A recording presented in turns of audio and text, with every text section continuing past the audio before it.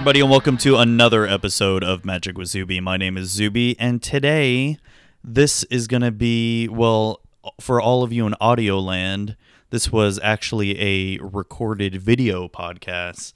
I mean, it still has audio, of course, but you can also check out the video portion of it. You know, because I try to describe the best I can with what's showing up on the screen. But if you're really interested in checking out the video portion, you can check it out at youtube.com/magicwithzuby. Yeah, you'll see some other stuff on there, but you know, I'm trying to add some more magic on. I'm not going to focus on it too much, but you know, we'll see. But you can also find the video on magicwithzuby.com, and it'll also be on, you know, all the other places where you can find Magic with Zuby.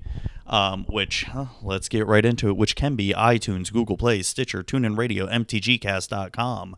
And if you wish to email me, you can send me a message at mtgzuby@gmail.com. Magic with Zuby is also on Facebook at facebook.com/magicwithzuby, as well as Twitter at magicwithzuby. Let's see. Let's get some advertisements on to keep the lights going. We've got legitmtg.com. LegitMTG.com not only has some really well-written articles, but also offers free shipping on all orders over $2 or more. Ever get tired of going to other sites and just have to buy some cheap singles and shipping costs more than what you're buying? No more. Any order over $2 or more has free shipping at LegitMTG.com. And I say it over and over again, I love purchasing from them. They always have a really good selection, and their sealed product is really good as well. Horizon Datasys. This week's episode is brought to you by Horizon Datasys, makers of Rollback RX. Do you ever wish you could take your PC back in time and restore to a pristine state? Rollback RX not only allows you to bring your machine back to any point in time, but it's a great way to recover from a bad driver update, viruses, or even a botched installation. Horizon Datasys doesn't tend to discount their products often, as they know it's going to save you hundreds of dollars in recovering your PC. But for listeners of Magic with Zuby, they've provided us an exclusive discount. Visit https://goo.gl/DIBVF for 25% off Rollback RX. And as usual, I will be sure to tweet that link out if you're interested. And last but not least, 5-Color Combo is a great resource to find custom tokens, playmats, or other accessories. Learn more about Magic the Gathering and keep up with the latest news and strategies. They've also developed the premier app for getting better at Limited called Magic Drafter. Go to 5colorcombo.com today or click on the links in the description to check it out. So, like I said before, we're going to be discussing some standard and more standard, and it's really just going to be a standard type episode. Haha, no pun intended. But before we get into that, you know, I've been running this little contest of, you know, giving away these 2 EDH decks, and we're going to have 2 winners.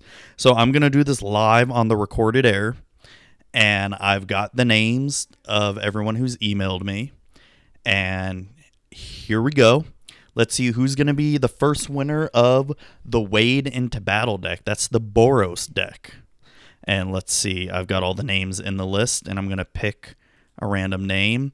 And the first winner is Jess, G-E-S. I will go ahead and email you for your shipping info. And congrats on winning Wade into Battle. The second winner for, what's that one called? Swell the Host. The Simic one, the green-blue one. Let's see who is going to win that one. I'm going to pick a random name here. MTG Prowess is the second winner. Sorry, that's the only name I have for you, but I will be sure to email both of you your shipping info and send you your prizes. And if you want to do me a favor, if you just want to go ahead and send me or tweet me a picture of when you receive it, that would be awesome. So anyways, congrats to the winners. I'm planning on having some other not really contests, but giveaways. I'm planning whenever the new dual deck comes out, I'm probably going to be giving that away. And when the new Planeswalker intro decks come out, I might be giving those away as well too.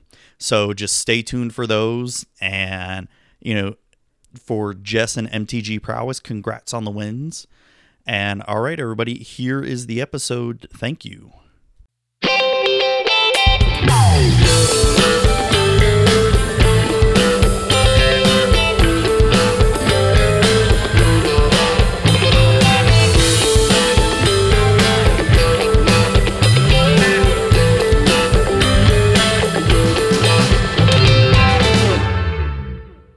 All right, and here we are with a special. Well, it's not. I guess it's special because I don't really do this. I've only done one other one.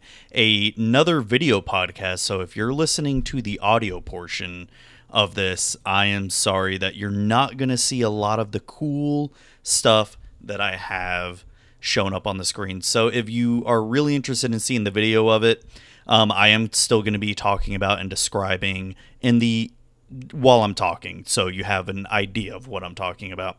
But if you really want to see the video of it, you can check it out on my Twitch channel, twitch.tv/Zubatron, or the YouTube channel, youtube.com/MagicWithZuby. I think that's it.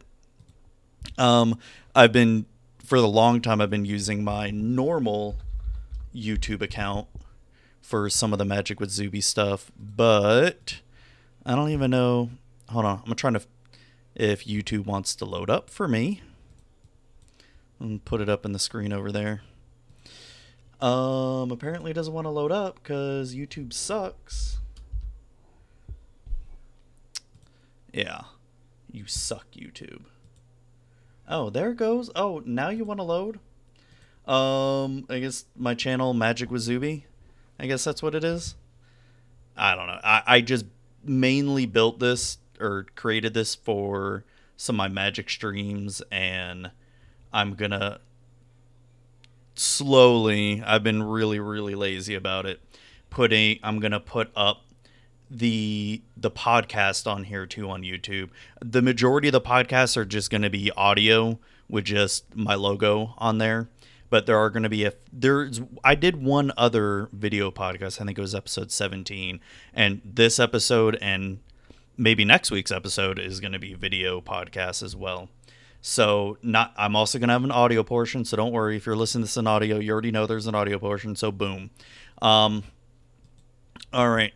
So before we get into today's topic, I'm going to be discussing some cool standard decks that I saw last week on Star City Games. You know, just to really give some people an understanding of what else is out there besides Band Company and Green White Tokens and Black White Control.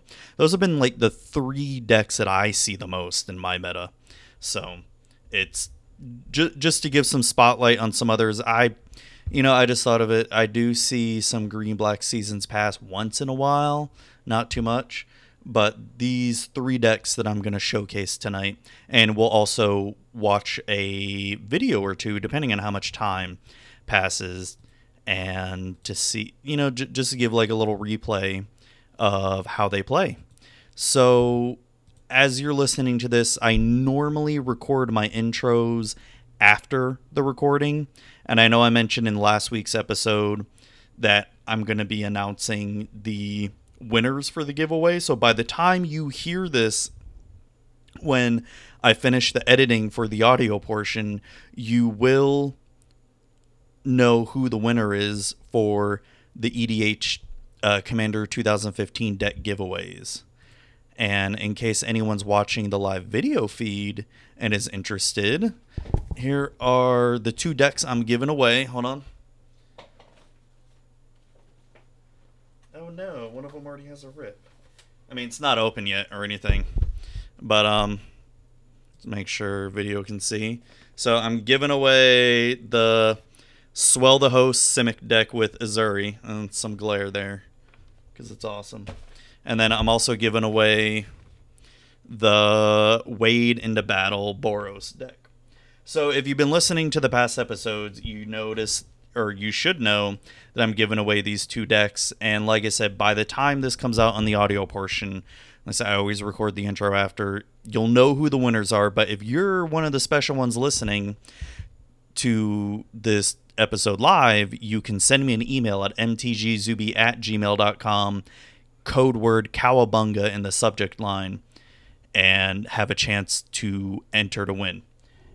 And like I said, so that's only for the people listening to this live. If you're listening to the audio, the contest is already over by now. And let me just put these back, because I don't want them in my face. So what's been going on in my Magic world lately? I opened up 3 boxes of Eldritch Moon, pulled pulled some good stuff. Pulled 2 Emrakuls, a Liliana Tamio, whatever, and some other assorted rares. I went to F&M last night and played some Bant Company and got second place. The only thing I lost to was a Sultai Delirium deck, and it was a really cool deck. I know while I'm recording this, what is it, SCG, was it Baltimore is going on right now? And Todd Stevens is playing a really cool green-black Delirium deck, and it looks freaking awesome. So, yeah, so I did that last night, and, it was all right. It was all right. It did okay. And, when did I beat? I beat a Bant Company mirror match, Burn, and who was the other one? Oh, White. Was it White Blue or White Red? It was White something humans. Or maybe it was, yeah, it was something humans. Oh, no, it was Bant humans. That's right, because he was playing 3 colors. And I beat that. Yeah, my Bant Company deck right now is pre-Eldritch Moon, because I'm waiting on 2 Spell Quellers to come in. So, I mean, there's that. And I'm not playing the version with Avacyn. I'm playing the Eldrazi Displacer version, which I like a lot better than Avacyn, because I just love bouncing, Reflector Mage and Bounding Krasis back to my hand over and over and over again. So it was awesome. So what else has been going on with me with Magic? I've been practicing Grixis Delver more, really trying to get it down, because there's that Modern Open going on in Orlando in September, which I will be attending. Hopefully my job does not interfere again, because last time when it was in Orlando, I had to work that weekend, and they better not interfere, because I already requested the time off and it got approved. So boom, and I'm not on call that week. No, I'm not. So yeah, there's that. Anything else going on with me personally? Been working a lot. Magic wise, it's been trying to get in games whenever I can online on Xmage, and yeah, that's about it. So, as I said, tonight's episode, I wanted to sort of showcase 3 different decks that I found really interesting. And if you're like me and tired of seeing Bant Coco, green-white tokens, some random form of humans, maybe black-white control, even though I'm part of the problem, I play Bant Coco. I just, especially last week's Star City Games, I saw these 3 decks and thought, wow, these are awesome. Finally some different flavors. Hopefully they stick around. Watching Star City Games, I think it's Baltimore. I think I'm right. Probably, maybe, I don't know. And I did see at least one of them still in the fray. I haven't seen the other 2 really. So I guess we'll just have to wait and see. And then plus the Pro Tour is coming up soon, and we will just hopefully, we may see something different. But I'm expecting a lot of green-white tokens and Bant Coco. I mean, I was talking about it the other day with some other guys, and was asking myself, is this worse? Is the Collected Company fiasco worse than Abzan was? Because at least with Abzan, it was, you had Abzan aggro, Abzan mid-range, Abzan control. I mean, there was a lot of different variations you could have with Abzan. And with Collected Company, I mean, it just fits in so many shells. And the Collected Company, the Bant Coco we have right now, is very different compared to the Rally the Ancestors deck we had in previous Standard Before Shadows, which was 4-color madness. Oh, jeez. I do not miss that, by the way, where just everything was 4-color good stuff. That was a very miserable Standard. Even though I played Rally, I enjoyed the deck, but there were just some nights where I just did not want to play Rally, because Rally the Ancestors is a very technical deck very, you have to remember every single trigger that, happens on the stack. And there were just some nights where I was just thinking, I don't feel like thinking, so I'll just play something really straightforward, some aggro deck, a Tarka Red, or I also liked playing Red Green Ramp back then, but that was when I think I was playing Ramp more when Oath came out. But that's besides the point. Let's get on and talk about some of these decks here. And pull up my list. Well, this first one, let's talk about my boy Todd Stevens and his green black Delirium deck, which this is his list from Columbus, is from last week. So by the time this comes out on the audio portion, it'll be 2 weeks ago.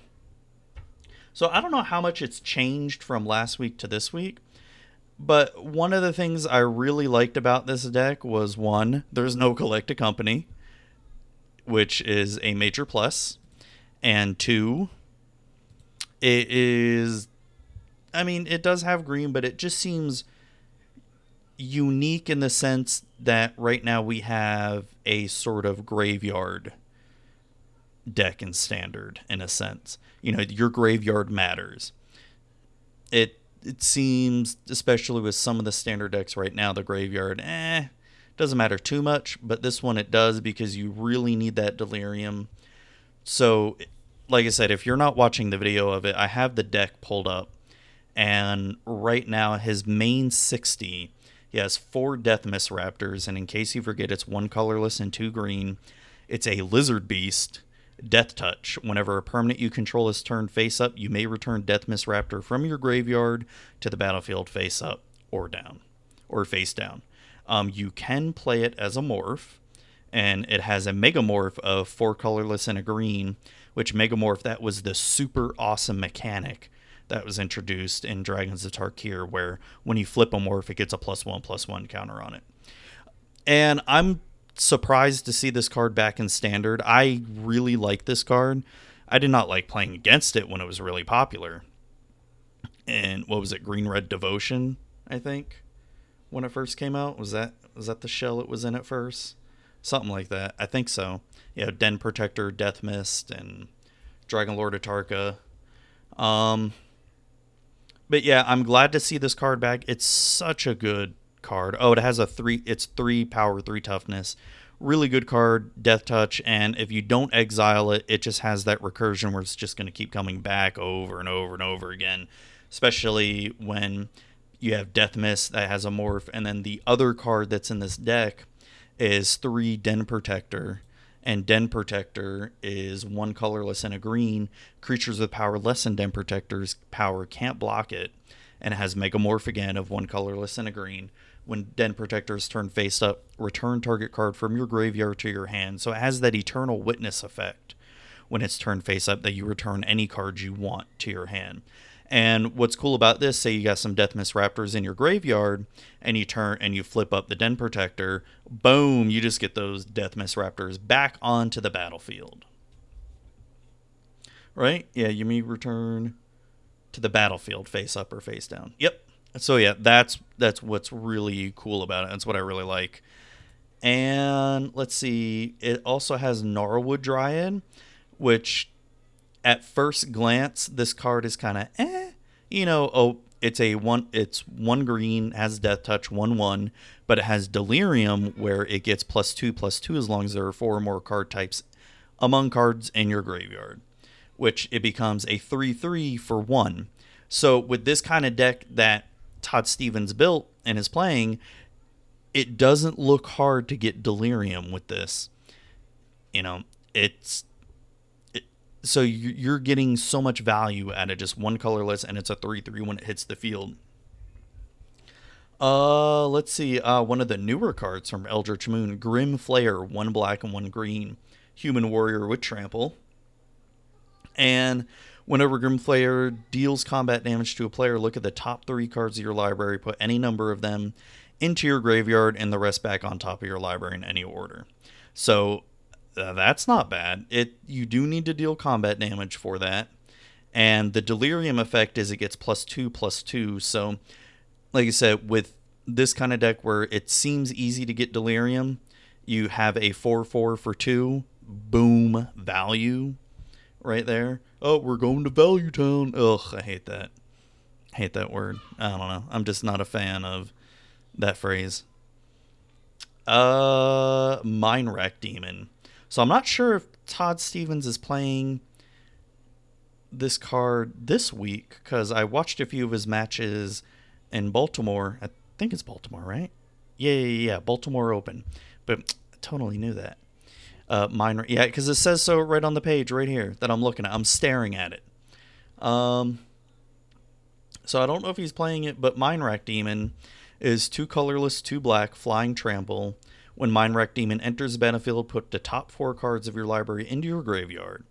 And if you have Delirium activated at the beginning of your upkeep, you lose 4 life unless there are 4 or more card types among cards in your graveyard, and it's a 4/5 flying trample, which that's not bad at all. It's out of reach for Languish and Grasp of Darkness, and you just can't ask for something, much better than that.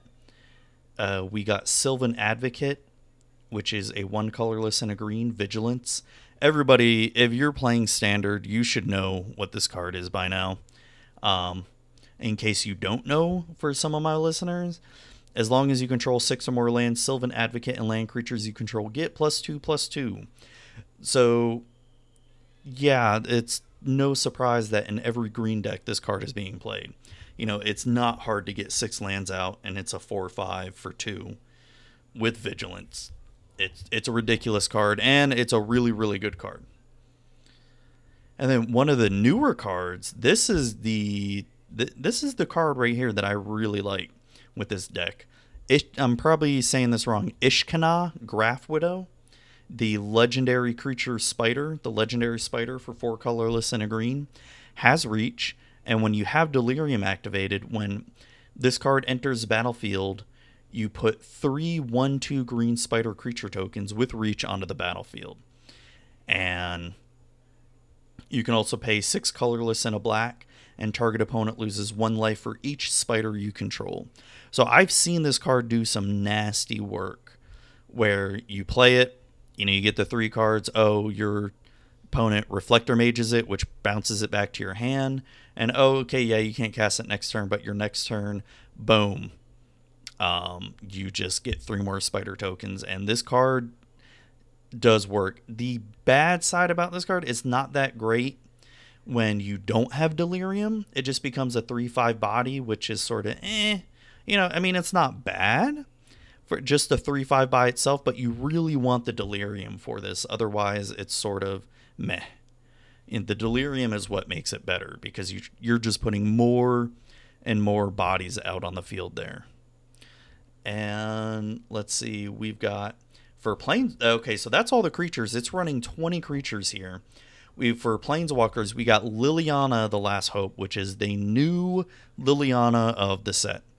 And it's in case people don't know, it's 1 black, 1 colorless, 2 black, and she starts with 3 loyalty counters. Her +1 is up to 1 target creature gets -2, -1 until your next turn.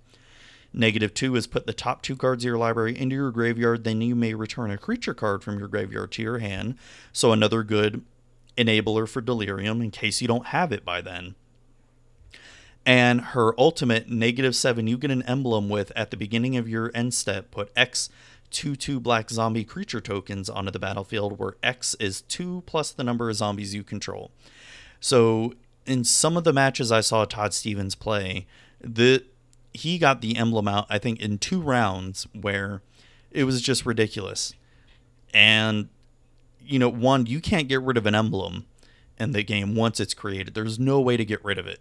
So he just kept on producing bodies on the field. Even if he was down by life, at the end of every turn, he was creating 2 zombies, 2/2/2 zombies. I mean, yeah, it's not that great if your teammate has a lot of flyers, which that's a downside to it. But, that's where the spiders come in, the spider tokens where they have reach. Oh, okay, yeah, he's got Avacyn, Gisela, Bruna, whatever. I can block those, boom, be done with it, then come back and attack him after the end. And but at least you're constantly going to be having bodies on the field. You're going to at least minimum have two zombies on the field at the end of every turn when you have that emblem. So Liliana the Last Hope so far seems to be a pretty good card in standard. So far, it's still early. I mean, who knows? Someone could come up with something and break it. I mean, break standard again, and it could turn out to not be that great. But it's still a really good card. It's not Liliana of the Veil good, but it's still good. I enjoy it, at least from what I've seen so far. The land base is not too bad. It's pretty simple. 6 forests, 8 swamp, 2 evolving wilds, 4 hissing quagmire, which is the creature land, the green-black creature land, which it can become a 2/2 black-green elemental creature with death touch, which I've seen that come in, very, very handy. Just last night I was playing against a Sultai Delirium, and my dumbass, I went in for the kill. I had enough to kill him, and he activated his hissing quagmire, which killed one of my big guys. I don't remember who it was. It was probably Sylvan Advocate. He blocked, and then I made that play mistake because I completely forgot he had hissing quagmire out. Boom, that was only to his advantage. So there you go. It's probably one of the better man land or creature lands that are out there right now. And 4 Llanowar Waste, which is the green-black pain land. For spells that this deck is playing, you've got 4 Deadweight, which is 1 black. It enchants the creature. Enchanted creature gets -2/-2. Pretty good removal for... I mean, I see it being good against humans early game before the always watching drops, because I speak English well. And then you've got 4 Grasp of Darkness, which is pretty much turning to the go-to black removal this standard. I mean, and by no means is it bad. It's good. 2 black, target creature gets -4/-4 until end of turn. You've got 4 Ruinous Path, which is 1 black and 1 colorless, 2 black, destroy target creature or planeswalker, and it has Awaken for 5 colorless, 2 black, where if you cast a spell, you put 4 1/1 counters on a target land, and it becomes a 0/0 elemental creature with haste. So, I mean, from what I've seen with some of the matches with the green-black Delirium, I haven't seen the Awaken part be used too much. I mean, it could be good if you're board wiped and don't have anything else in your hand except that, so you can at least have a creature out on the field. But that's where the creature lands come into play. Let's see. So that is the main deck for it. I mean, I guess I can go over the sideboard. The sideboards always change. Most of the time, I don't like discussing the sideboard because it's really dependent on your meta. What Todd Stevens uses in an open is not necessarily what is going to be used at your local FNM or your local IQ, PPTQ, whatever it may be. But the sideboard he has right now is 1 Den Protector, 3 Aerial Volley, which is a 1 green instant.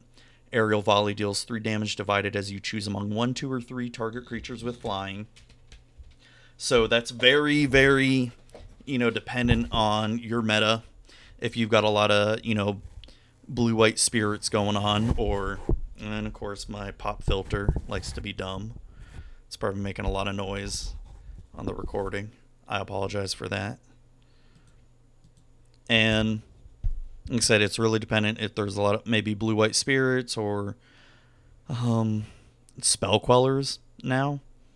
There's 2 more Ishkanaz, which is the legendary spider, 2 Kalitas Trader of Get, which, I guess I'm not surprised that it's not main board. It's a really good card because before Eldritch Moon came out, I was seeing Kalitas in almost every black deck for the most part. And Kalitas, if you forgot, is a 2 colorless, 2 black lifelink. If a non-creature token and an opponent controls would die, instead exile that card and put a 2/2 black zombie creature token onto the battlefield. And you can pay 2 and a black, sacrifice on their vampire or zombie, put 2 1/1 counters on Kalitas Trader of Get. 2 Duress, which target opponent reveals his or her hand. You choose a non-creature, non-land card from it. That player discards that card. 1 Languish, everybody's favorite board wipe right now. 2 colorless, 2 black. All creatures get -4/-4 until end of turn. And 4 Transgress the Mind, which is 1 colorless and a black. Target player reveals his or her hand. You choose a card from it with converted mana cost 3 or greater and exile that card. So there you go. It's like I said, if you really enjoy this deck, definitely look at the main board for it. But as I've said before in many episodes, try to build your sideboard dependent on your meta.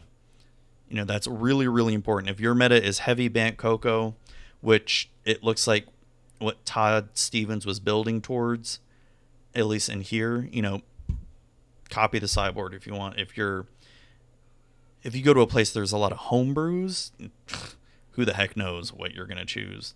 It just, like I said, really depends. I try not to, not really praise, but really talk too much about sideboard there. So let me see, where is the video? Let's look at the video of Todd Stevens playing Green-Black Delirium. This is at the Columbus Open, and it's round 12. Yeah, round 12, and he's playing against Nathan Stewer, who's on Bant Company.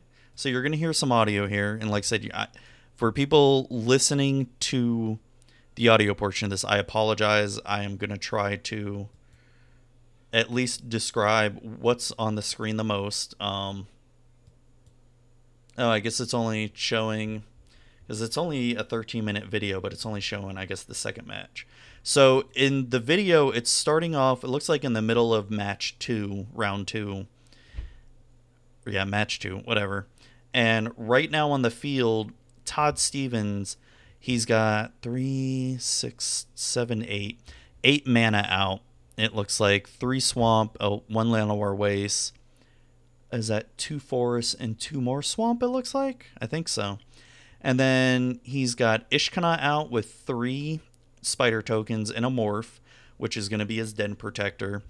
And I can only assume he has Delirium out since he has the spider tokens. I can't read what's in his graveyard. And his opponent, Nathan Stewart on Bant Company, he's got 1, 2, 3, 4, 5, 6, 7. He's got 7 land out, 2 Duskwatch Recruiters, and it looks like at the beginning of the video it is on Nathan's draw. So he's drawing, and it looks like he activated the Duskwatch Recruiter ability, which, if you forget the Duskwatch Recruiter ability, so you can see my cockatrice go on. I don't want you seeing my super secret Grixis Delver deck. So Duskwatch Recruiter's ability, in case you don't know, is 2 colorless and a green. Look at the top 3 cards of your library. You may reveal a creature card from among them and put it into your hand. Put the rest on the bottom of your library in any order. So now he's doing this. He's looking for a creature here. Nathan really needs to figure out, because right now it looks like Todd's board state is slightly better. He's got the Ishkanah out. He's got a morph, which he's going to flip, and he could flip it at the end of Nathan's turn and get back whatever card he wants. And he's got the 3 spider tokens just for blocking purposes. So it looks like Nathan did Duskwatch Recruiter's ability and got a Bounding Krasis. So right now he's waiting on the play. It looks like he's passing the turn to him now.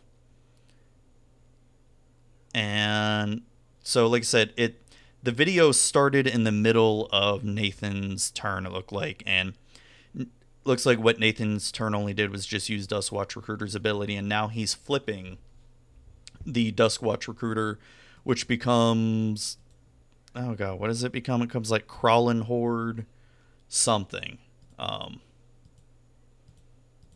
I really wish it showed. What does it become? Crawling Horde Howler, it becomes.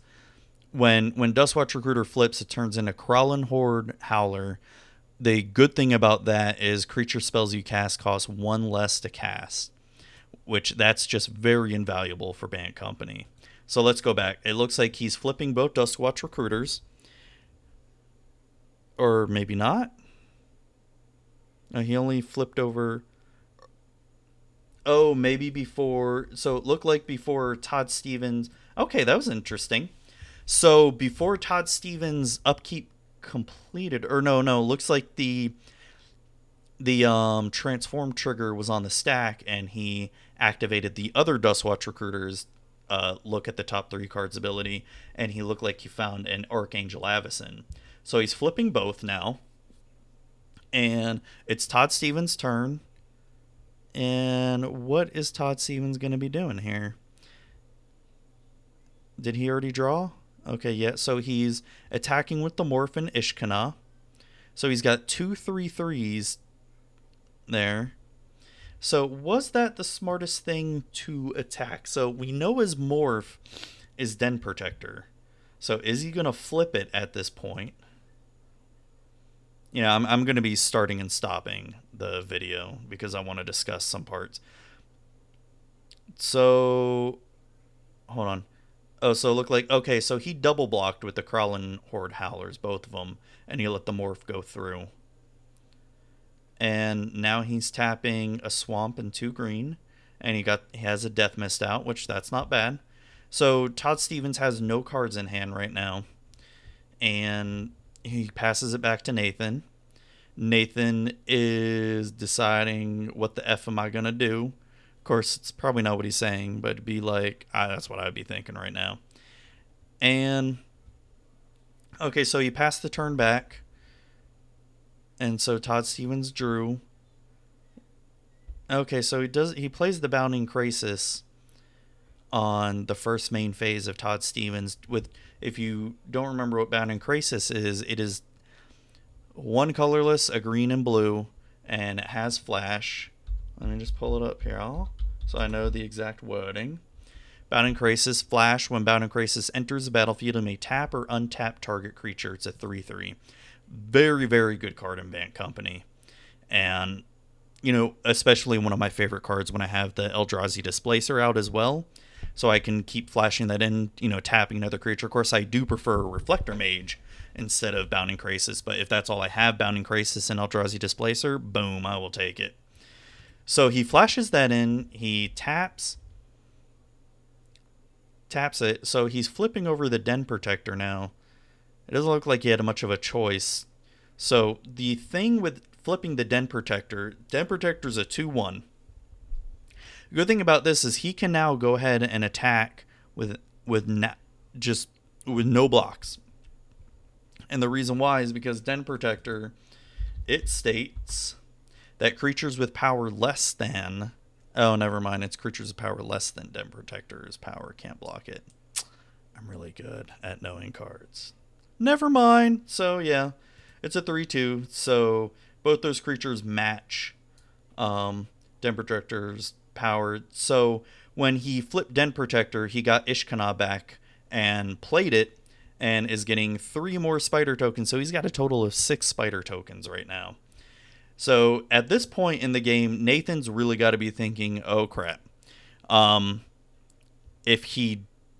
So this is the second round. I'm just assuming here, I don't know what Nathan's sideboard is, but I really hope he either has a tragic arrogance or declaration.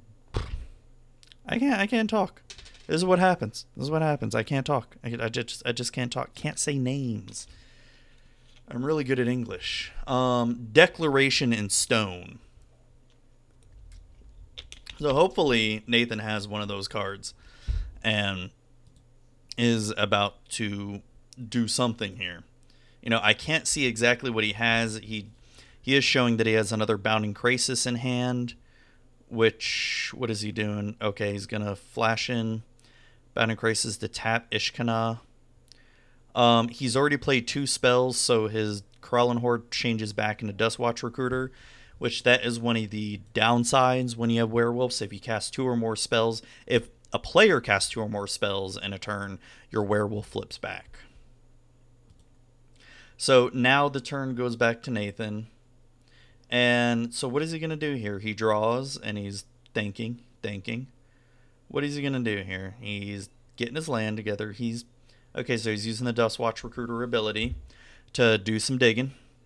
And I see a Sylvan Advocate in hand, and it looks like a Jace, maybe, and a Negate in his hand. I would take the Sylvan Advocate. You know, that's a 4/5. Okay, he takes the Jace. Unless he has a Collected Company in his graveyard. Yeah, what I take the Jace. If well, no, Todd Stevens doesn't have any cards in hand, so taking the Jace is the better play. If he does have Collected Company in his graveyard, boom, that's just a really good flashback. So he just has to wait a turn before he can use that. It's Todd Stevens' turn now, and ooh, yeah, that was what I was worried about. Oh, he had a negate in hand already. So, okay, so Nathan just negated a dead weight from Todd Stevens. So that's not too bad. And so Todd Stevens just going all out and attacking. Is this the smartest play right now? Um, so Todd Stevens' field right now has Ishkanah, Deathmist, Den Protector, and 6 spiders. And Nathan's field has 2 Bounding Krasis, a Duskwatch Recruiter, and a Jace. He can block with the Jace, at least with one of the spiders. Duskwatch Recruiter.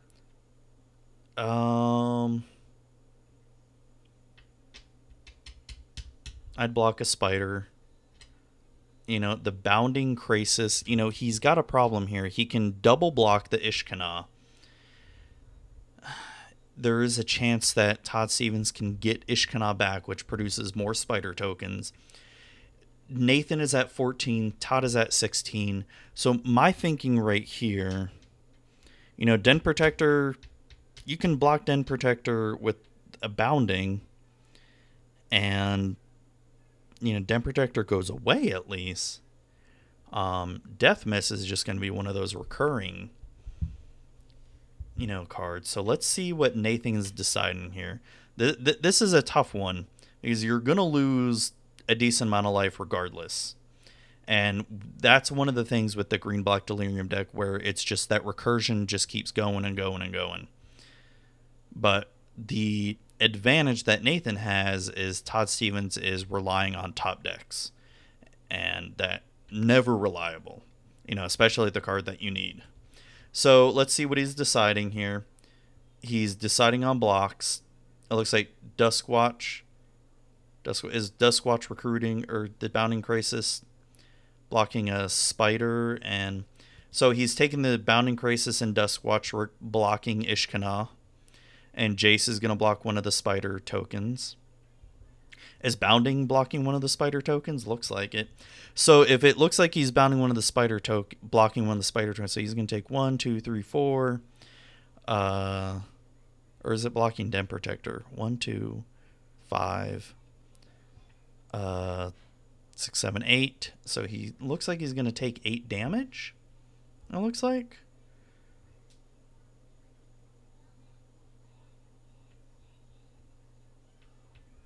What just happened? I'm not sure what just happened here. Did they... Okay, so... Okay, he's doing the blocking again. He's blocking Bounding with Ishkanah, Bounding with Den Protector, Duskwatch with Death Mist. And... Okay. Not sure if this is the smarter play here. If I was him, I probably would have double blocked Bounding and Duskwatch with the Ishkanah like he originally had. And let's see here. He's still waiting. Okay, Jace. Okay, we're going to skip ahead a little bit. So he's down to 9 right now. So doing all those blocks, he really gave himself, you know, bad board state right now. At least if he had double blocked the Ishkanah with Bounding and Duskwatch, he would have gotten rid of that on the field. I still would have blocked Bounding with Den Protector just to get rid of that. And yeah, so not sure if that was the best play. So it's now back to Nathan's turn. He's down to 2. Ooh, he's got to do something. So he taps Jace, and he's going to flip Jace now. Looking at his graveyard, does he have a Collected Company in hand? Let's see. Does he have Collected Company?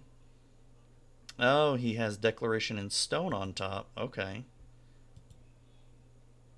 So he discarded Archangel Avacyn and he flipped Jace and he flashed back in Declaration of Stone.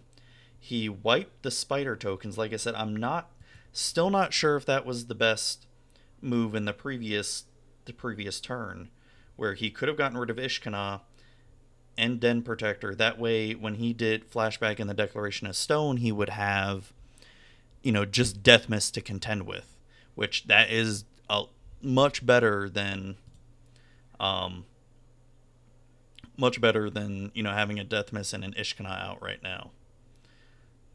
So wait, what is he doing?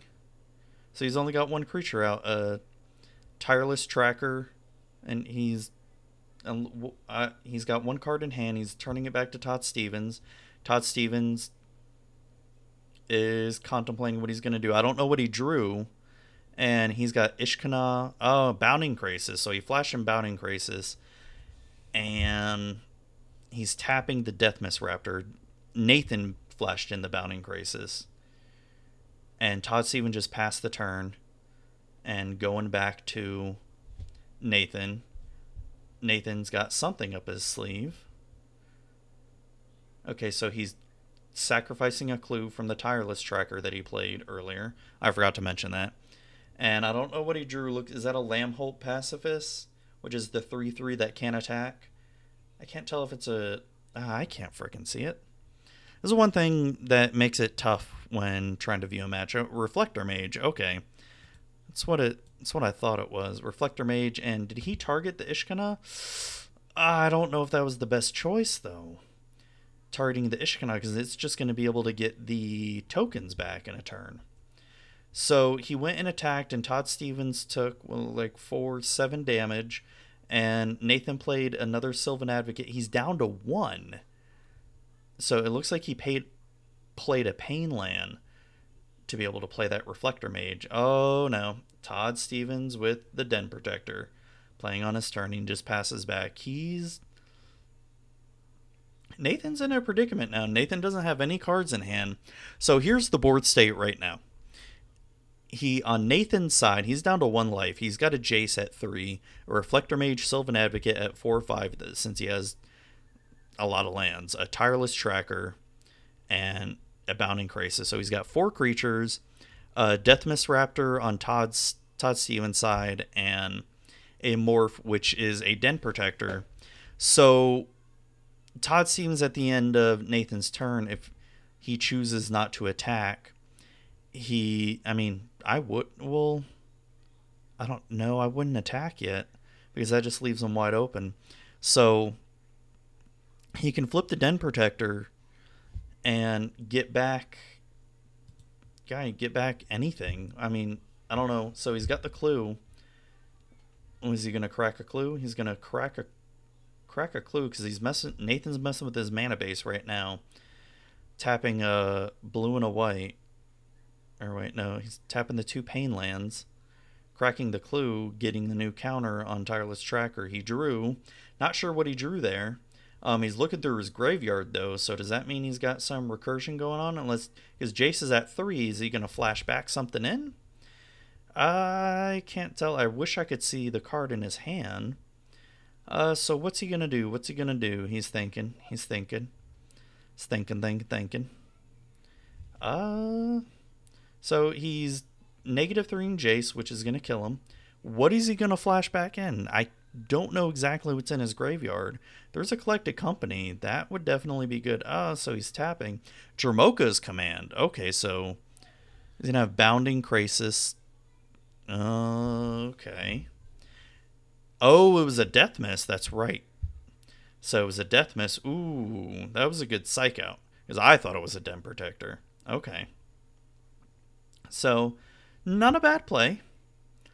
I don't know if that was the smart thing to do to just go all out. So So Nathan attacked with the Tireless, Bounding, and Reflector Mage. Todd blocked with the Death Mist and killed off the Tireless Tracker. And so Todd is going to take 4, 5, 6 damage, bringing him down to 3. So it's 3 life against 1. And oh, Nathan has another Sylvan Advocate. Ooh, that's going to be a tough one. So, what did Todd Stevens drew? We know he has the Ishkana in hand, which he can play and get back 3 spider tokens. So, he's thinking here. What's he going to do? Oh, what's the other card? Oh, the other card in hand's a Liliana. Well, that's not a bad card. And so he's trying to plot tapping his mana right now. Let's skip ahead a little bit. So he got Liliana out, and it looked like he negged it, and he's gonna get. Oh, he's gonna get a Den Protector. Okay, he can. So this is a good thing. He negged to Liliana and got Den Protector back, so he can play Den Protector as a morph, flip it, get 2 Death Mist Raptors out on the field, and just really gunk up the board with Nathan here. And for anybody who's listening to the audio, I really apologize that you're not seeing. I'm trying to paint the picture as best I can here. And let's see, is he gonna morph? Yeah, he's gonna play a morphed Den Protector. Is he gonna flip it right away or wait? Maybe the smarter thing to do would be to wait. I don't know, because the only other card in hand he has right now is an Ishkana. No, he doesn't want to wait. Flips up the Den Protector. Gets 2 Death Mist Raptors back. See, that's why that card is so good. Oh, wait, how do you get a Grasp of Darkness? Oh, yeah. That's right. My bad. Duh. Because he flipped Den Protector, he got the Death Mist Raptors back automatically, and Den Protector's Eternal Witness ability, getting the Grasp of Darkness, tapping that, killing off the Bounding Krasis. So now Nathan is in some big trouble. He's got 3 creatures to face here. He's got 1 card in hand, and he plays another Sylvan on his turn. So he's got 2 4/5s and a 2/3. It's kind of hard to attack into that because he can attack with the 2 Sylvans, but they'll just die from the Death Mist Raptors. Yeah, Todd Stevens, he can go all out. He can not block the Reflector Mage and just take. If he were to, it would just be dumb because he would just block the Sylvan Advocates of Death Mist Raptors to kill him. And so Nathan passes turn, so now it's back to Todd Stevens. And it looks like he got a Hissing Quagmire, and he's got Ishkana in hand. Now, he played the Hissing Quagmire. I would just play Ishkana. So is he going to go and attack? It looks like he's thinking about attacking here. I'm not sure if that's the smartest thing. Yeah, because I would plus up Liliana and target probably. Oh, he's targeting a Sylvan Advocate. Yeah, that's good. And just going all out and attacking. So Nathan has to block. He has to block all of them. Okay, so. And then he plays Ishkana, gets 3 spider tokens out. Nathan just lost a Sylvan Advocate. Oh, and Nathan top decked a land, and that was Green-Black Delirium. So some of the things I took away from that deck was, as I was saying before when I was describing it, was it's very graveyard. You're playing with your graveyard a lot. Bant Company can, and that's really only with Jace when you're trying to flash back something. The thing that I really liked with the Green-Black Delirium deck, let me pull up the list again, was especially with what we saw in Todd Stevens' game where he had no board. He would top deck a Den Protector, play it more, flip it up, boom, get Death Mist Raptor back out on the field. Having Liliana, doing the -2 and then returning a creature back to your hand. I think one of the turns he played Liliana, got Den Protector back, played it as a morph, flipped it up, got Death Mist Raptor, Grasp of Darkness, killed off one of his Bounding Krasis. It's This deck just does a lot of work. I'm really excited to see where this goes.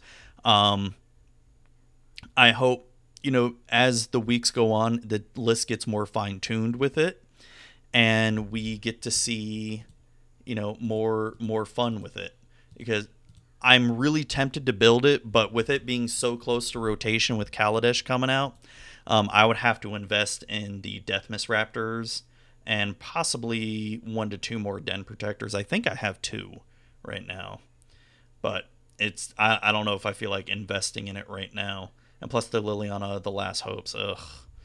I'll eventually get them. Oh God, I shouldn't be yawning. Sorry about that. It's really, and of course I'm bumping into the mic too. It's really professional of me to just yawn in front of y'all's faces. Yeah. And let's go and talk about the next deck that I really liked. It was Jeff Hoogland's, or Hoagland's, however you say it, Blue-White Spirits deck.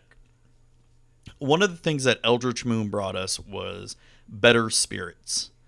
At least constructible. Is that a word? Constructed spirits. So I know before I saw some homebrews of spirits before Eldritch Moon, and it just never seemed to pan out well because there just wasn't enough good cards out there. So this was Jeff Hoogland's Columbus list. He got 13th place with it. He has 4 Mausoleum Wanderers, which is 1 blue, a spirit, a 1/1 flying. Whenever another spirit enters the battlefield under your control, Mausoleum Wanderer gets +1/+1 until end of turn. When you sacrifice Mausoleum Wanderer, counter target instant or sorcery spell unless its controller pays X, where X is Mausoleum Wanderer's power. So not only do you have a 1/1 body that when you play another spirit, which in this list, all the creatures are spirits except Archangel Avacyn. So you're gonna pump it up. And if they try to play an instant or something, boom, just sack it, counter it. I love creatures that can, when you sack them, they do something like this, like counter, and it does a Clash of Wills type effect. Sort of. It's only instant or sorcery spells, but still good enough. Rattle Chains. I'm really good at pronouncing names, y'all. Rattle Chains, it's 1 colorless and a blue, has flash and flying, and when Rattle Chains enters the battlefield, when Rattle Chains enters the battlefield, target spirit gains hexproof until end of turn. You may cast spirit spells as though they had flash. This is really good for spot removal. So, with Grasp of Darkness being as popular as it is, you flash in Rattle Chains. Whatever spirit they're trying to kill, you give it hexproof, boom. And plus, when this is out in play, all your spirit spells have flash value. It's a 2/1 flyer. And, what more can you want? Selfless Spirit, 1 colorless and a white, has flying. It's a 2/1 sacrifice Selfless Spirit. Creatures you control gain indestructible until end of turn. Perfect for if they're playing Radiant Flames or Kozilek's Return. Anything like that. So that, really good card. I like that as well. Spell Queller, everybody's new favorite card that's going in Bant Company and many other decks. And by many other decks, I mean Bant Company. And heck, it's perfect in Blue-White Spirits. It's 1 colorless, white and a blue. Flash and flying, 2/3. When Spell Queller enters the battlefield, exile target spell converted mana cost 4 or less. When Spell Queller leaves the battlefield, the exiled card's owner may cast that card without paying its mana cost. Excuse me. One of the things that is great about this card, especially with all the Collected Company decks, is you play this card while they're trying to cast Collected Company, and it exiles it.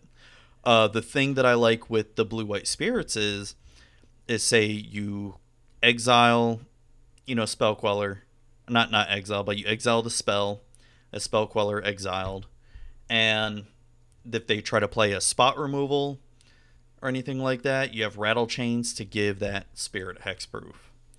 And then everybody's favorite Archangel, Archangel Avacyn, which is 3 colorless and 2 white. Flash, Flying, Vigilance, a 4/4. When Archangel Avacyn enters the battlefield, creatures you control gain indestructible until end of turn. When a non-angel creature you control dies, transform Archangel Avacyn at the beginning of the next upkeep. And in case you don't know, Avacyn becomes Avacyn the Purifier, 6/5 flying. When this creature transforms into Avacyn the Purifier, it deals 3 damage to each other creature and each opponent. So the has 20 creatures it's playing. The land base is 8 islands, 8 plains, 1 meandering river, which is the white-blue tap land. 4 port town, 4 prairie stream. The spells it is playing is 3 stasis snare, which is 1 colorless, 2 white. Flash it in. When it enters the battlefield, exile target creature an opponent controls until stasis snare leaves the battlefield. Anticipate. Look at the top 3 cards of your library, put 1 of them into your hand, and the rest on the bottom of your library. 1 colorless and a blue. Clash of Wills, which we mentioned earlier. It has an X cost in blue.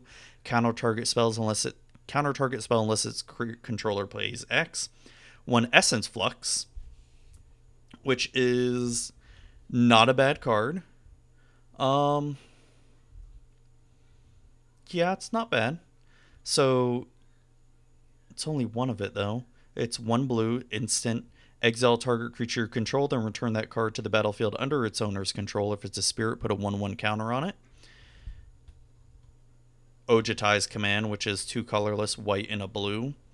Instant, choose 2 of these modes. Return target creature, convert a mana cost 2 or less from your graveyard to the battlefield. You gain 4 life, counter target creature spell, and draw a card. Scatter to the Winds, which is the 1 colorless and 2 blue counter target spell. Also has Awaken for 4 colorless and 2 blue. 2 planar outbursts, 3 colorless, 2 white, destroy all non-land creatures, and it has an Awaken cost of 5 colorless and 3 white. And that is the deck in a nutshell. I'm not going to really go over the sideboard too much. As I said before, it all depends on your meta. And I like this deck because it looks like a fun creature deck. Looks like it can be a really fast sort of aggro deck too. And, especially with Archangel Avacyn in play. Hold on. If you have Archangel Avacyn, 1 of your tokens dies, it's going to flip and deal 2 damage to every creature. You could sacrifice a Selfless Spirit to give your creatures indestructible. So all your spirits on it really depends on your board state. And yeah, there's the other plus where all the creatures are flying, since flying is pretty good right now when I think about a lot of the meta decks. You got Ishkanah with the Reach and the spider tokens she produces with Reach. Yeah. I've seen this deck. I've seen someone else make a brew of this. The one thing that I really liked what they did with it, though, with the blue-white spirits, was they added, I think, 2 to 3 Always Watching, and that just made the deck even crazier. Yeah, by turn 3, do you really want to be casting Always Watching, though? It does really help because they're flyers with Vigilance. All of them have Vigilance. That's just insane.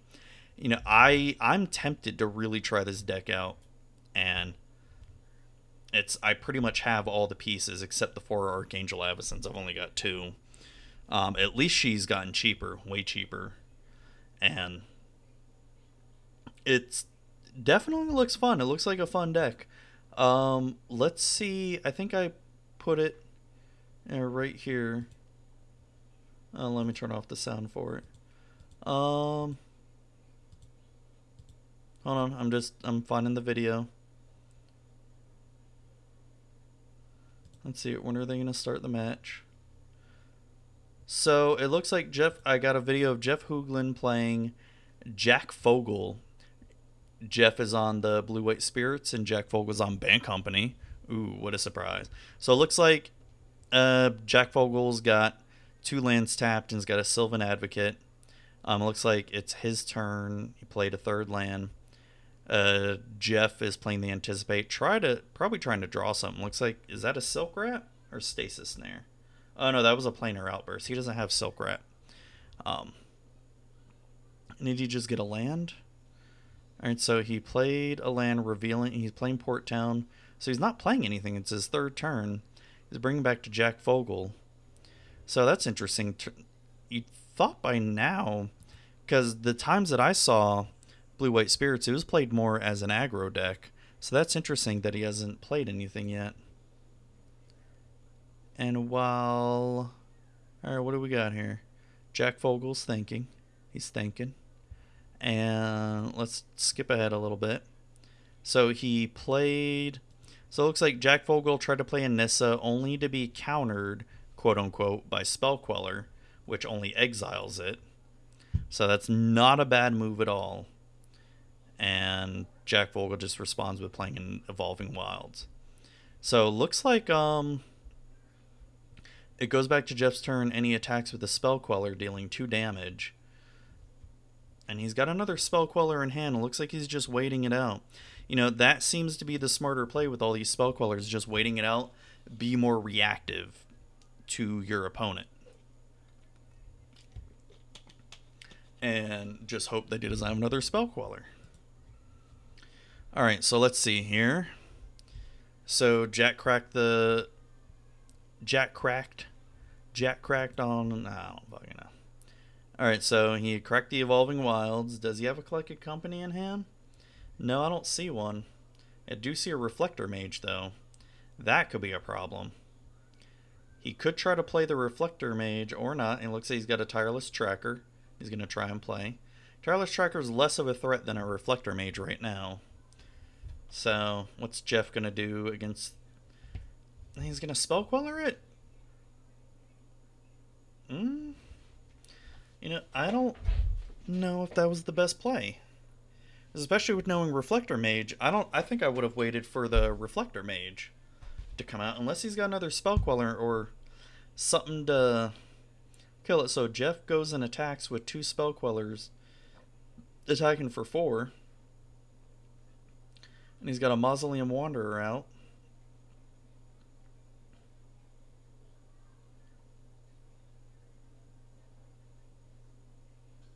Okay, so let's go back to Jack's turn. So is he going to play the Reflector Mage? That seems to be the best move right now. Because right now Jeff's board is the Mausoleum Wanderer and 2 Spell Quellers, which they have the Tireless Tracker and Nissa exiled. Okay, so let's see. He's going to tap it. I would really play the Reflector Mage, probably getting back... Would I want to get Nissa back? Because yet you get closer to lands. Yeah, I would probably target the Nissa one. That way you boost your Sylvan Advocate to a 4/5. Oh, so he had a Rattle Chains in hand, giving it a Hexproof. Well, there you go. Okay, never mind. I didn't see the Rattle Chains in hand. See, this is where I like watching the Pro Tour, because the Pro Tour has people that show what's in both players' hands. It's really hard to commentate with not knowing what's in their hands, because you can only really guess. If you can't see what they draw, because I'm probably making a lot of stupid calls right now, and I apologize for that. It's just I literally can't see what's in their hands. And sometimes when they draw a card and it's visible, it's hard to tell because the quality of the video may not be the best. So... Alright, so it looks like Jack is playing another Sylvan Advocate. He's got 2 Sylvan Advocates in hand. I mean, Jeff can just keep on attacking in the air. He has another Spell Queller in hand, so he's got Archangel Avacyn, a Spell Queller. Is that a Stasis Snare? I see. I don't know. I'm sort of like leaning. It's funny if you can see the video. I'm sort of like leaning into the video that I'm watching because I can't frickin' see what he's playing. Or what he's got in his hand, I mean. So Jeff is thinking. It's back to Jeff's turn now. And I don't know if I would even play another Spirit right now. If I did, I'd play a cheap one. This is round 2 of the match. Yeah, he's just going all out and attacking. Attacking for 3, 4, 5, 6, 7. For 7. It looks like, so it should bring him down to 7. Yep.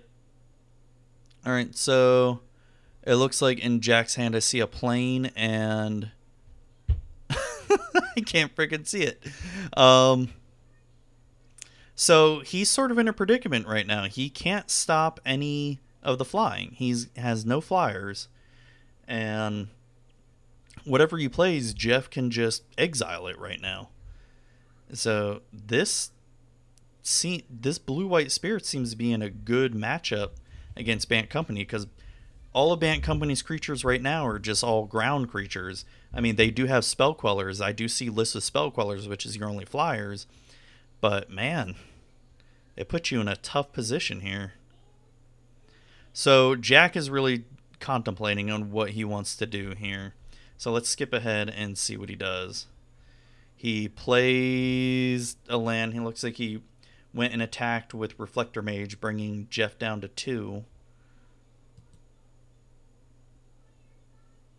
Is that right? 2. Yeah, there's nothing Jack can do. Yep. So it looked like it was on Jeff's turn. Jack tried to play a Collected Company, and Jeff just spell quellered it, and boom, killed him. So that deck, I like the way Jeff was playing. He was playing it very reactive. The times I saw it played at my LGS was a very aggro-ish deck. Playing it reactive, especially towards Bant Company, seems to be the better avenue to go. If I were to play this, I don't know if I would do 4 Archangel Avacens. Jeez. And I'm only saying that because I don't feel like spending money on 2 more Archangel Avacens. If you want to send me Archangel Avacens, you can email me at mtgzuby@gmail.com, and we'll talk business here. All right. So the last deck I wanted to go over tonight, and I know it's getting a little bit over an hour here. So the last deck it looked fun. If you know me, I love playing Control. Control is one of my favorite archetypes, and I haven't been playing Control this standard because I'm not that interested in black-white Control. Though this kind of Control looks more fun. It is black-white Angel Control. The creatures, and not many creatures. That's when you know it's a good Control deck, when there's not a lot of creatures, because this format is so creature heavy. It's like all of Magic is becoming creature heavy here. So we've got 2 Thalia's Lancers, which is 3 colorless, 2 white. It's a 4/4 first strike human knight. Okay, so the reason why you want this card in your deck: when Thalia's Lancers enters the battlefield, you may search your library for a legendary creature card, reveal it, put it into your hand, then shuffle your library. The reason why this card is in this deck, because this card has 1 Bruna the Fading Light, which is the 5 colorless, 2 white. When you cast Bruna the Fading Light, you may return target angel or human creature card from your graveyard to the battlefield. It has Flying Vigilance of 5/7. And then you have Gisela the Broken Blade, 2 colorless, 2 white. Flying first strike, lifelink. At the beginning of your end step, if you own and control Gisela the Broken Blade and a creature named Bruna the Fading Light, exile them and then meld them into Brisela, Voice of Nightmares. So if you've been following at all what Brisela is, you should know this card. If you don't, Brisela is an insane creature, and the art of it is just freaky. It is a 9/10 Eldrazi Angel with Flying First Strike, Vigilance, Lifelink, and your opponents can't cast spells or convert a mana cost 3 or less. Damn. So that is why you have Thalia's Lancers, to try and get that Bruna and Gisela combo going. You have 1 Archangel Avacen, we already went over that. 2 Kalitas, Trader of Get, we already went over. We did not go over what Linvala the Preserver is, 4 colorless and 2 white. Flying, 5/5. When Linvala the Preserver enters the battlefield, if an opponent has more life than you, you gain 5 life. Not bad. When Linvala enters the battlefield, if an opponent controls more creatures than you, put a 3/3 white angel creature token with flying onto the battlefield. Also not bad. Even by itself, just a 5/5 flyer, not too bad. For 6, yeah, it's a little costly. But, with you being black-white angel control, you're on the long game anyway. You're going to try to be. So the Planeswalkers are 2 Liliana of Hope, 1 Ob Nixilis Reignited, which is 3 colorless, 2 black. It starts with 5 loyalty counters. It's +1 as you draw a card and you lose 1 life. -3, destroy target creature. And the ultimate, -8, target opponent gets an emblem with whenever a player draws a card, you lose 2 life. And it also has Sorin Grim Nemesis, which is 4 colorless, white, and a black. It starts with 6 loyalty counters, which that is a lot for a Planeswalker. It's +1 is reveal the top card of your library. Put that card in your hand. Each opponent loses life equal to its converted mana cost. Damn. -X, Sorin Grim Nemesis deals X damage to target creature or Planeswalker, and you gain X life. Not bad. The ultimate, -9. Put a number of 1/1 black vampire knight creature tokens with lifelink onto the battlefield equal to the highest life total among all players. You know, I want to put this card in my Oloro EDH deck. Jeez. You know, like, oh, I have 100 life and I neg 9, and I've got 100 black vampire knight creature tokens with lifelink on the battlefield now. And then someone plays like a Damnation or Wrath of God. Fuck. No. Damn it. Why? Lands are 26 lands. 5 plains, 8 swamps, 4 Cave of Kolios, which is the black-white Pain land, Forsaken Sanctuary, which is the black-white tap land, 4 Shambling Vent, which is the black-white creature land, which becomes a 2/3 elemental creature with lifelink, and 1, I'm probably saying this wrong, Gaia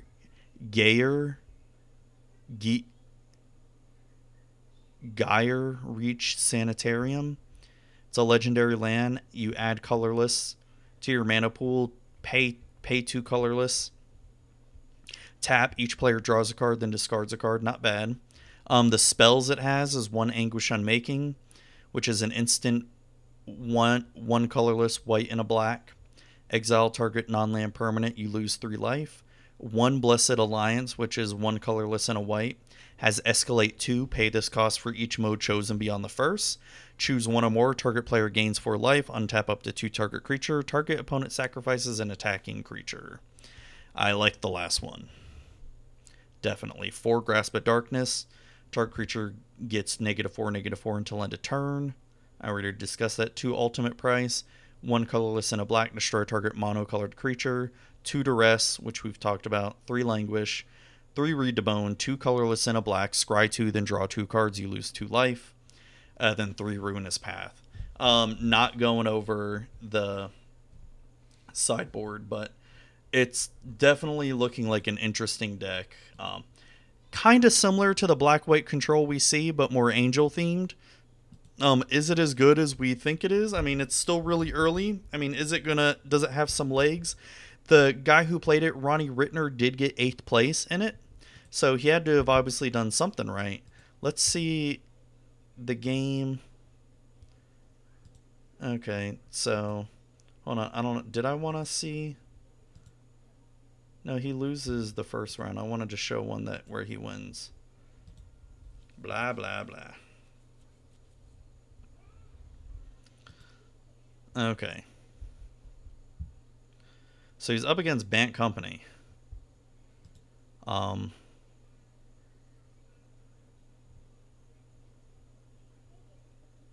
Here. No, I think I wanted to look at the last game.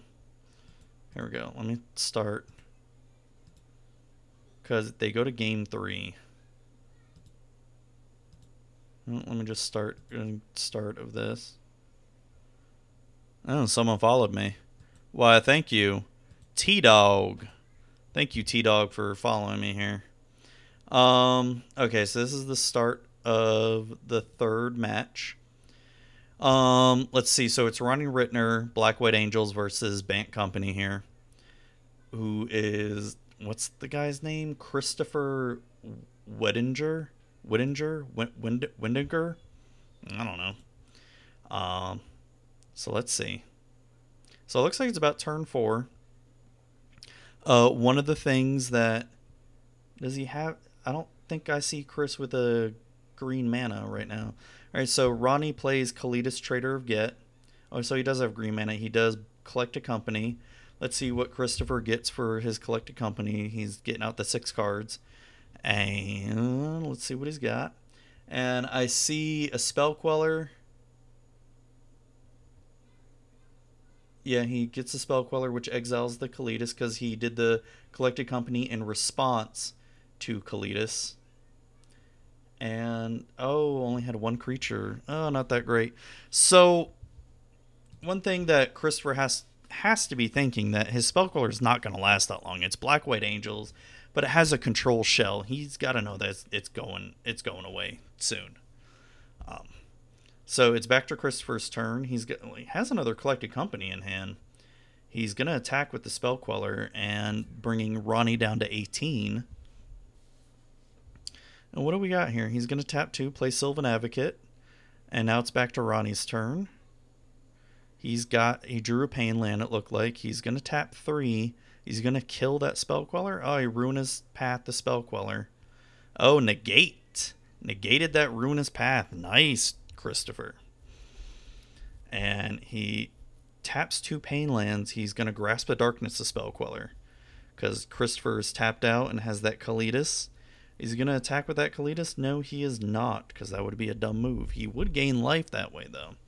But it would just mean that he would take more life back when Christopher goes to attack. So Christopher does have another Collected Company in hand. He's going to play a Canopy Vista. It's going to come in tap because he only has 1 basic land. He Collected Companies again.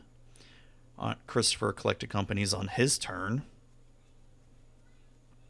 Let's see what he's got. Was that Duskwatch? A Reflector Mage and a Duskwatch. So he's going to put Kalitas back in his hand. So, yeah, it's looking one-sided here that Christopher is just on the ball here. Wait, why did he tap his Sylvan? Okay. Oh, it was a mistake. Okay, let's skip ahead here. So, it looked like Christopher read the bones, and he's killing off Sylvan Advocate with Ultimate Price.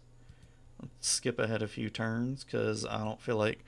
Especially with these control matchups, it goes pretty long, so that's why I'm sort of skipping ahead. He just played another... Jeez. Okay, so maybe Ronnie doesn't win this round at all, because he's down to 8 and Christopher's still at 20. It's going to be tough. And so what is he trying to play? Is that Transgress the Mind in his hand? See, this is why I wish I knew what was in the hand, so I could see it. Yeah, Transgress the Mind to see what's in his hand. A Negate and Tireless Tracker. That Negate, though. Playing Kalitas. Okay. Yeah, it looks like Ronnie is going to have a hard time here. I'm just skipping ahead and it's gone to turns. Yeah, I don't think... Let me just skip ahead a little bit here. Oh, so Ronnie managed to get some counters on Kalitas, probably sacrificing zombies here. So it looks like things have turned around. Yeah, I skipped ahead a little bit because I don't have enough time to watch the whole thing. So he just played Athalia, Ronnie did, and he's probably going to reveal... What is he going to reveal? I'd say Archangel Avacyn? Unless he's got like a Bruna or Gisela in the graveyard to bring back. Yeah, brought back Archangel Avacyn, which is, I feel, the smarter move. He could flash that in, and he's got the mana to flash it in. So that's definitely good. So it's on turns right now. It's on turn 3. He played Archangel Avacyn. And there's not much that Christopher can do here. He's got a Reflector Mage. He can Reflector Mage back Archangel at least. So he could have ground blockers. It's probably the best bet that I would do.